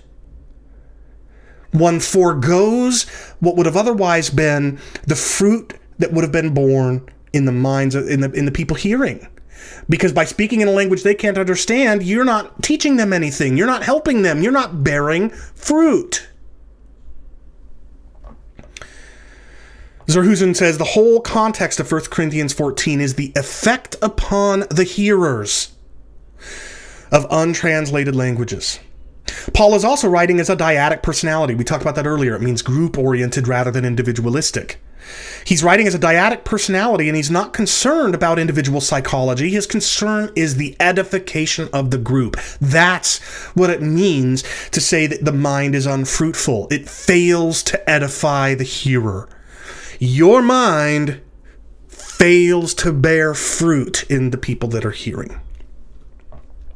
Therefore, 1 Corinthians 14:14 should be taken as, my spirit prays, but my mind does not produce fruit in others. This says nothing about whether or not the speaker understood his own utterance. So Paul goes on in verse 15, what am I to do then?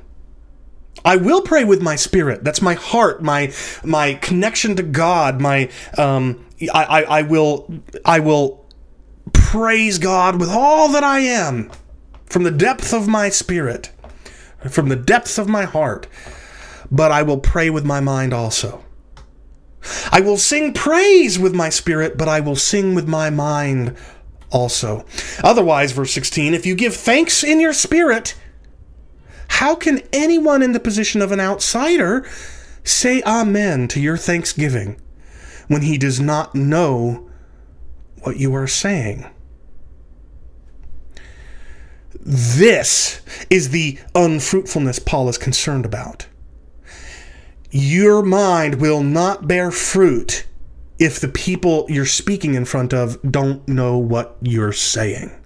And so Paul says, I will pray with my spirit and with my mind. I will give thanks in my spirit and with my mind. I will worship with my spirit and with my mind. Verse 17, for you may be giving thanks well enough, but the other person is not being built up. This is the unfruitfulness that Paul is concerned about. Verses 18 and 19, I thank God that I speak in languages more than all of you. Remind you, Paul was the missionary, the apostle to the Gentiles. He, more than any of the other apostles, needed to have a gift and the ability to speak in multiple languages and translate into others. But nevertheless, in church, although I'm gifted in all these languages, many of which not even the Corinthians would have known, even there, despite that I know all these other languages, I would rather speak 5 words with my mind in order to instruct others than 10,000 words in a tongue. This is the unfruitfulness Paul is concerned about. As Zerhusen explains, Paul, as cross-cultural missionary to the Gentiles, is thankful for his own linguistic abilities but would rather speak 5 intelligible words for the edification of the group, which can only occur when the speaking is intelligible. Verses 27 and 28. So here I've skipped a number of verses, but that's because I don't think they're really relevant to the critique I'm here offering. Verses 27 and 28. If any speak in a language, and by language here he means other than the common language. If any speak in a language, let there be only 2 or at most 3, and each in turn, and let someone translate. I've now replaced interpret with translate. But if there is no one to translate, let each of them keep silent in church and speak to himself and to God. This, to me, is like the last nail in the coffin that refutes the glossolalia reading. Because if the person who speaks in a tongue is speaking to himself and to God, that implies that the tongue speaker does understand his or her own words. Because certainly God understands it, right? If the speaker were speaking a language that not even the speaker understood, the only person that person would be speaking to is God. But that's not what Paul says. What Paul says is that the speaker, if he's speaking in a language that no one in the congregation understands, that speaker, yes, is speaking to God, but also speaking to himself. This is the nail in the final, the straw that broke the camel's back, the final nail in the coffin. The glossolalia reading of 1 Corinthians 14 fails for many reasons I've elucidated as I've gone through these verses. But this is the last of those refutations Last of these things that are inconsistent with the glossolalia reading. Because what Paul is saying is that the person who is speaking in one of these tongues is not just speaking to God. You remember what we saw earlier? Paul begins the chapter with somebody who speaks in a tongue. No one understands him. He speaks only to God. And he speaks to God, not to men. But Paul is saying he speaks to himself, the person who speaks in tongues. So that means he can understand what he's saying, which means it's a human language. Was that it? That was it. So that was a bit of an abrupt ending, but I hope that you've seen something here. You may not have. You may ultimately disagree with me, and that's fine. I've spoken very forcefully, and I stand by what I've been saying. But you may disagree, and that's fine. But what I hope you see is just how easily, how sensibly, how consistently. Oh, verse 22. Okay. Somebody's asking me if I would please cover verse 22. Taylor is asking me that in chat. So give me a moment to pull up my Logos Bible software, and I'll take a stab at it. 1 second. If I go, where is it? I gotta find the right scene in my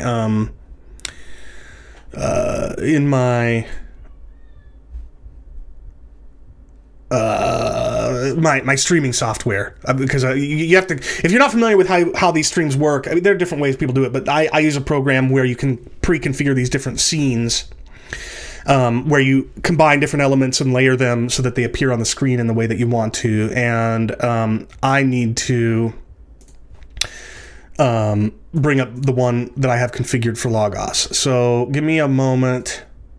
You know what? This will be easy. I don't know why I'm going through all this trouble. Hold on.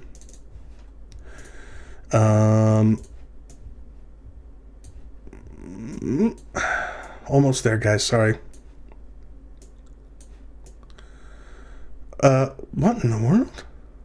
Okay, you know what? Never mind. I'm not going to keep trying to figure this out. I'll just read the text and try to field the question. So, 1 Corinthians 14:22. That's the question. Paul says, thus, thus tongues are a sign not for believers, but for unbelievers, while prophecy is a sign not for unbelievers, but for believers. Now, I didn't cover this verse because while I do think it is, yes, Winston, this is what happens when you get me off script. Technically, I'm not scripted. I'm using the slides I've prepared, but yeah, you've gotten me off my slides. The reason I didn't cover verse 22 is because while it does seem to me as if this is support for the reading that I've offered, but not the kind of solid proof. Because the way that that cessationists typically, but people who hold to my view of this understanding of tongues, what they will all argue is that verse 22 says tongues are a sign not for believers, but for unbelievers. Well, what would that mean? It would mean that the only way you're speaking in one of these tongues could possibly be a sign for unbelievers is if you're speaking in a human language. No unbeliever looks at you going blah, blah, blah, blah, blah, and thinks, oh, that's a sign. But what does he say? He's just quoted in verse 21, Isaiah 28:11 and 12, by people of strange tongues and by the lips of foreigners will I speak to this people, and even then they will not listen to me, says the Lord. Thus, here's verse 22, thus tongues are a sign not for believers, but for unbelievers. You see, the unbelievers, and here I think he has in mind, in particular, Jewish unbelievers, the passage in Isaiah is saying people are going to come to you, Jewish people, in foreign languages and tongues and speak to you, and you're not going to listen. But you're not going to. They're not. The Jews that are hearing that will still not listen to me. So coming and speaking in languages that are something other than Hebrew, but about the works and character of the Lord, they're still not going to accept it. And that will be a sign, I think, is the kind of thing that Paul is saying. Well, so But even if you don't feel that way, there's no way in which saying Rabashida Hiba or whatever is going to be a sign for unbelievers. But if you speak in a language they can understand, that is the only way, however you understand the sign to function, that it can function as a sign. Now, why, though, did I not include this verse as part of my case for this reading of 1 Corinthians 14? Because I think that people who believe in glossolalia offer what is at least a plausible rebuttal to that, which is that what Paul is saying in verse 22 isn't absolute. It's not that tongues are always a sign for unbelievers and not for believers. It's just that generally they are, or something like that. But that wouldn't preclude you from being... What they would probably say is that the gift of human languages is the sign for unbelievers, but not the private prayer language. That's funny. It was what somebody just said in the chat. Now, I don't think that's a great rebuttal. I mean, it seems to me that what Paul says is pretty straightforward. Tongues are a sign not for believers. That seems to be pretty straightforward. But the rebuttal that I just offered, I don't feel like that rebuttal is completely without plausibility. And moreover, where it does start to get a little bit, I think, implausible, is that if what you're saying is that human languages, xenoglossia, are a sign for unbelievers, but that glossolalia is for private prayer, the problem with that is that what has Paul been talking about throughout? He's been talking about what the glossolalia advocate believes is the private tongue, the private language, the private prayer language. So then what place would verse 22 have in that? Why would he say, thus tongues are a sign not for believers but for unbelievers, if what he's been talking about isn't xenoglossia but glossolalia? That does strike me as a bit implausible, but not absolutely so, and that's why I didn't make a big deal out of this. But I will say this, if you accept the reading that I've offered, which is that the tongues about which Paul is speaking throughout this entire chapter is xenoglossia, speaking human languages, then what he says in verse 22 is exactly consistent with that. Tongues are a sign not for believers but for unbelievers. Now that doesn't mean you wouldn't use them in the company of other believers, but what it would mean is that as on its own, without being translated for the benefit of the people, for the edification of the people hearing, if you don't have that, then it's not functioning as a sign as it's intended to be when it's not understood or in other contexts. There's probably still some work to do there, but it seems to me, at least prima facie, verse 22 makes a lot more sense in the reading I've offered than in the glossolalia reading. So I don't know if that's what you were hoping I would talk to, Taylor, but yeah, that's so basically what I would say is that verse 22 I think is tough for a glossolalia reader to account for, but not impossible. But some of the other things I've mentioned I do think they do refute the glossolalia reading. Just to reiterate some of those things.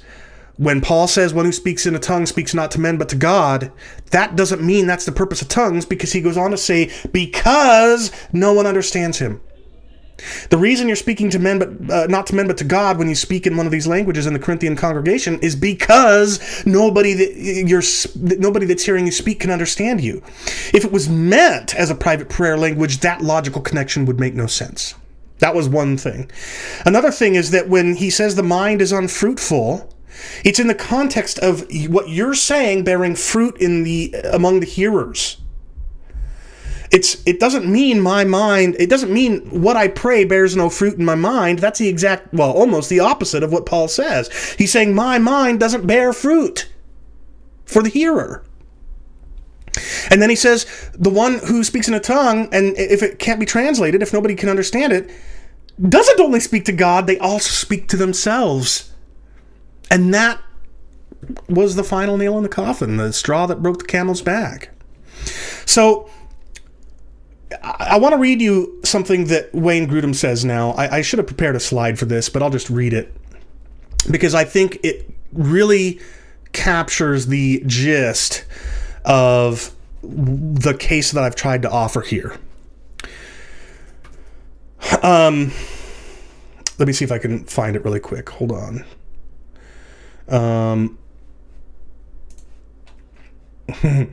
Hold on. I didn't prepare for this. I apologize. He says, okay, you know, well, hold on. Just give me one more second to see if I can find it. Specific gifts. Here we go. Where is it? I'm almost... I'll wrap this up here in a second, guys, so just bear with me. I'm just trying to find the tongues chapter here, and for some reason I'm having... Oh, here we go. Tongues and interpretation. Okay. So here's what he says. I'm almost there. Some have... Listen to this. This is Wayne Grudem, who believes in glossolalia. He believes that the Bible... This is the second edition, but you'll find him say the same thing in the first. He says, some have objected that speaking in tongues must always consist of speech in known human languages, since that is what happened at Pentecost. Now, I'm, by the way, skeptical that that is in fact what people like me, the basis of our objection. I'm not sure I've ever heard any person who believes that tongues are always human languages like I do. Yes, that's right, TM1KE. Pentecostals do think they are talking in languages of angels, and I've just shown that that doesn't work.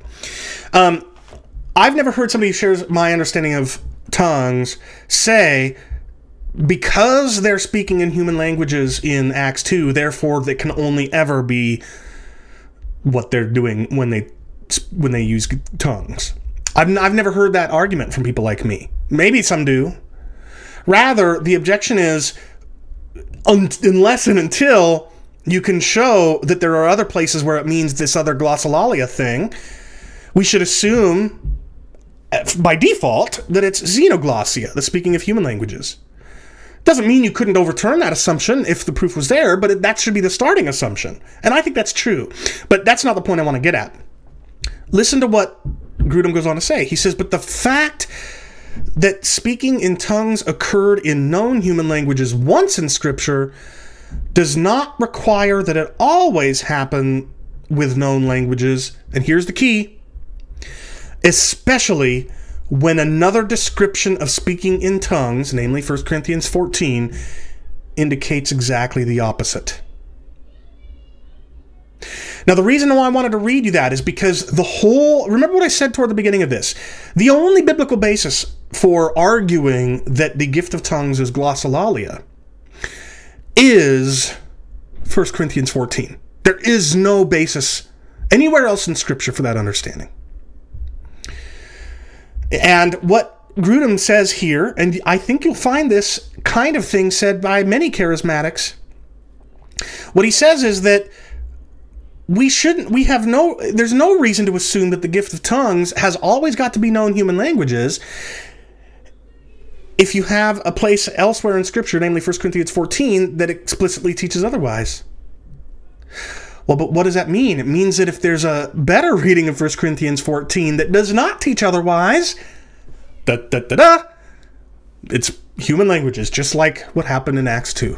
Because what reason would there be to conclude anything else? There would not be any. So that's the gist of the case I've tried to here offer. Let me sum up what I've done today, and then I'll let you guys go. Number one, I offered some reasons for being concerned about the legitimacy of glossolalia. The fact that it's not just Christians who can do it, it's also heretics and occultists and drug users and so forth, New Ageists. They all do it too, and it's indistinguishable. And also, there is no discernible markers of meaning in glossolalia. And the glossolalia always reflects the traits of their native language. So there's all of that. So number one, those I think are reasons to at least suspect that glossolalia is not what it is thought to be by its practitioners. Then number two, I said, what is also the case is that because glossolalia is especially associated with certain denominations of Christianity, therefore, unbelievers, when they think Christianity is stupid and absurd because glossolalia in their eyes is so obviously stupid and absurd for all the reasons I just mentioned. It has no markers of meaning. It's just haphazard combinations of syllables from their mother tongue. And it's something that all sorts of people throughout the world, from pagan religions and drug users and so forth, can do. And so they think, well, if this is what Christianity is, it's just another one of these dumb, stupid religions that people follow. So, number one, I gave you some reasons to suspect that glossolalia isn't what it is claimed to be by its practitioners. And then number two, I gave you a reason for hoping that there is a reading of 1 Corinthians 14 that does not require us to look like idiots to the world. And then I offered just such a reading. And as part of that reading, I not only gave you a reading that is equally plausible as the glossolalia reading, but eminently more so. Because I showed you that the reason why somebody who speaks in it speaks not to men but to God is because nobody understands him. And I showed you that the reason the mind is unfruitful is not because the prayer fails to bear fruit in the mind. It's not the prayer that's unfruitful, it's the mind, the understanding. That what the person understands that they're saying bears no fruit. Because no one hears. That's through both before and after that particular verse. That's what Paul is saying. Fruitfulness is about the person speaking failing to bear fruit among the hearers. And because at the end of all of this, Paul says the one who speaks in a tongue doesn't only speak to God, they also speak to themselves. That proves that this is not glossolalia. So I get it. I get that that we as Christians should want, and charismatics do want, a supernaturally vibrant and experiential faith. I get it. I do too. Probably not as much as you, which is a deficiency on my part. But I get it. And I also get that if you're somebody that has become accustomed to speaking in glossolalia, it probably feels incredibly intimate and meaningful and powerful to you. So I understand that this is a hard pill to swallow and you're going to be disinclined to agree. I understand. But would you please do me a favor and think about it for a while and pray about it for a while and remember those facts about glossolalia that call into question its legitimacy. I remember I debated somebody on this once several years ago. It was on, I don't remember, I think it was on Pastor with No Answers. I debated a wonderful Christian woman in New Zealand. And I made that point. I said, you cannot tell the difference between Christians doing glossolalia and what people in pagan religions do. And you know what she said? So? But is that really the sensible reaction to that observation? No. Because what is this alleged to be? A miraculous, supernatural gift of God, or even not miraculous, but still nevertheless spirit-given, like administration and helps and service and so forth. And, you know, I suppose you could make the argument that, yeah, but you can find teachers and administrators and helpers and stuff in other religions as well. Okay, that's something to consider. I'll think about that. But at least on the surface of it, before I gave it that additional bit of thought, that seemed like a reason to doubt it. But even if I were to talk myself out of thinking that that's a reason to doubt its legitimacy, you've still got those other ones. The fact that there's no markers of content and it just is an expression of your own mother tongue and the sounds that your mother tongue makes. Think about those and pray about those. And then think and pray about the fact that you make Christianity look stupid. Now, that doesn't mean what you're doing is wrong. I'm a young earth creationist. I make Christianity look stupid too. I do. And that should make me want to embrace a reading of the relevant texts that is not a young earth reading. And I do. I do. Because even people I very much love and admire and respect think I'm foolish. So I do want to. And you should want to. You should want to be given a reading of 1 Corinthians 14 that allows you to avoid making the faith look stupid. You should want that. I'm not saying you have to believe there is such a reading, but you should hope for one and you should want it. But I understand the difficulty because there are other reasons to want not to. The intimacy and the power of the experience of doing glossolalia. But if that power is, and that intimacy and that profundity of that experience is just because something psychological is going on, that's probably not worth the cost of making the faith look idiotic to the world. So hopefully you've found the reading I've offered of 1 Corinthians 14 at least something to be thinking and praying about. And I guess I'll get off my soapbox there. But one person does ask in the chat, last question please, why do you think some of them were not hearing it in their own language, but rather thought they were drunkenly rambling? Okay, that's a really good question. This author that I told you about, Bob Zurhusen, who published in the Biblical Theology Bulletin this article about 1 Corinthians 14, he had previously published an article on Acts 2. And what he argues is that Acts 2 is actually not even xenoglossia, not in the sense of having a supernatural, miraculous ability to speak a language that you've never learned before.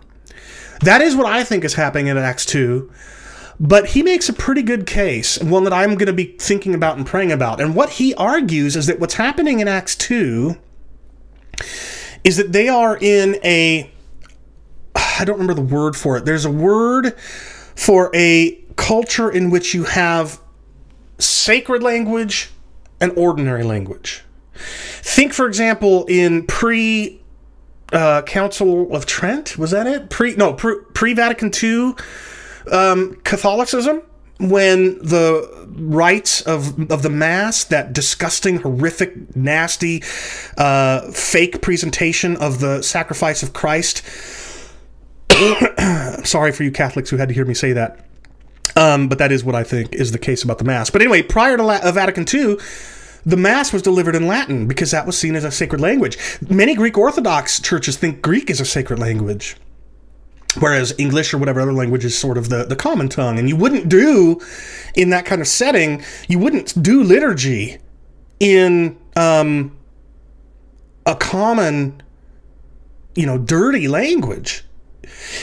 Well, the same was true, arguably, according to Zurhusen in his previous article in this journal. The same was true then. You would not be standing up in front of thousands of Jews speaking the oracles of God in Aramaic and Greek. Those are just earthly languages. Those are ordinary, common languages. No, you would do it in Hebrew. You see, when the Old Testament was written in Hebrew, that was just the language. But by the time you get to first century Judea, Hebrew is more than that. It's a sacred language. It's the one, the rabbi would get up in front of the synagogue and read from the scroll in Hebrew and then comment in Aramaic or Greek. Hebrew was the sacred language. So what would happen if you got a whole bunch of people getting in front of a big crowd of Jews and throwing to the wind the social norms in which only the sacred language of Hebrew is used to speak these oracles of God, and instead they're speaking in Aramaic? That stuff that you use to sell, clothes, ratty, torn clothes to people. If you saw somebody doing that, you might think, gosh, they're drunk. Because if they weren't drunk, they would be speaking these oracles of God in Hebrew. So what Zurhusen argues is that the miracle that's happening there is that God is doing what he had promised through Joel, that he would pour out his Spirit on people of multiple tongues, and people would hear the glory of God proclaimed in ordinary language and not just the socially sacred language, the customarily sacred language. Now, I'm not saying I buy that, but that is how I think that's probably the best way to account for xenoglossia, human languages being what make the disciples appear drunk in the eyes of the many Jewish hearers. I think that's very plausible, though. Now, I will grant that at least on the face of it, the glossolalia understanding of tongues would be the kind of thing which, if it happened, would make the Jewish people that are watching the disciples think, oh gosh, they're drunk, they're right. The problem is that that's not what the text says. The text says the disciples were speaking in other tongues, and they were speaking in tongues that the hearers gathered from around the world heard as their own language. So there just is no getting around that human languages are what are being spoken in Acts 2. The question is, what's the best way to make sense of the fact that by speaking human languages, other than Hebrew, the disciples were perceived to be drunk? And it may very well be that Zurhusen's argument that this is an issue where instead of speaking the sacred language, they were speaking these dirty, foul, ordinary, earthly languages. And by earthly, I just mean used for earthly things rather than heavenly things. That may very well be the best way to explain the fact that they were perceived to be drunk. I hope that answers your question. I'd encourage you to look up, go back and watch this stream later, and you can find the name of that article I looked up, and then you'll be able to find the previous article where he makes this argument about Acts 2. Okay? All right, I've gone now 5 minutes over 2 hours, and I need to go eat dinner, so I'm going to let you go. Please do come back in 2 weeks' time, Monday, October 18th, at the usual time, 6 p.m. Pacific, 9 p.m. Eastern, for what, at least right now, is planned to be my interview with J. Warner Wallace and his recently published book, Person of Interest. I'll see you then.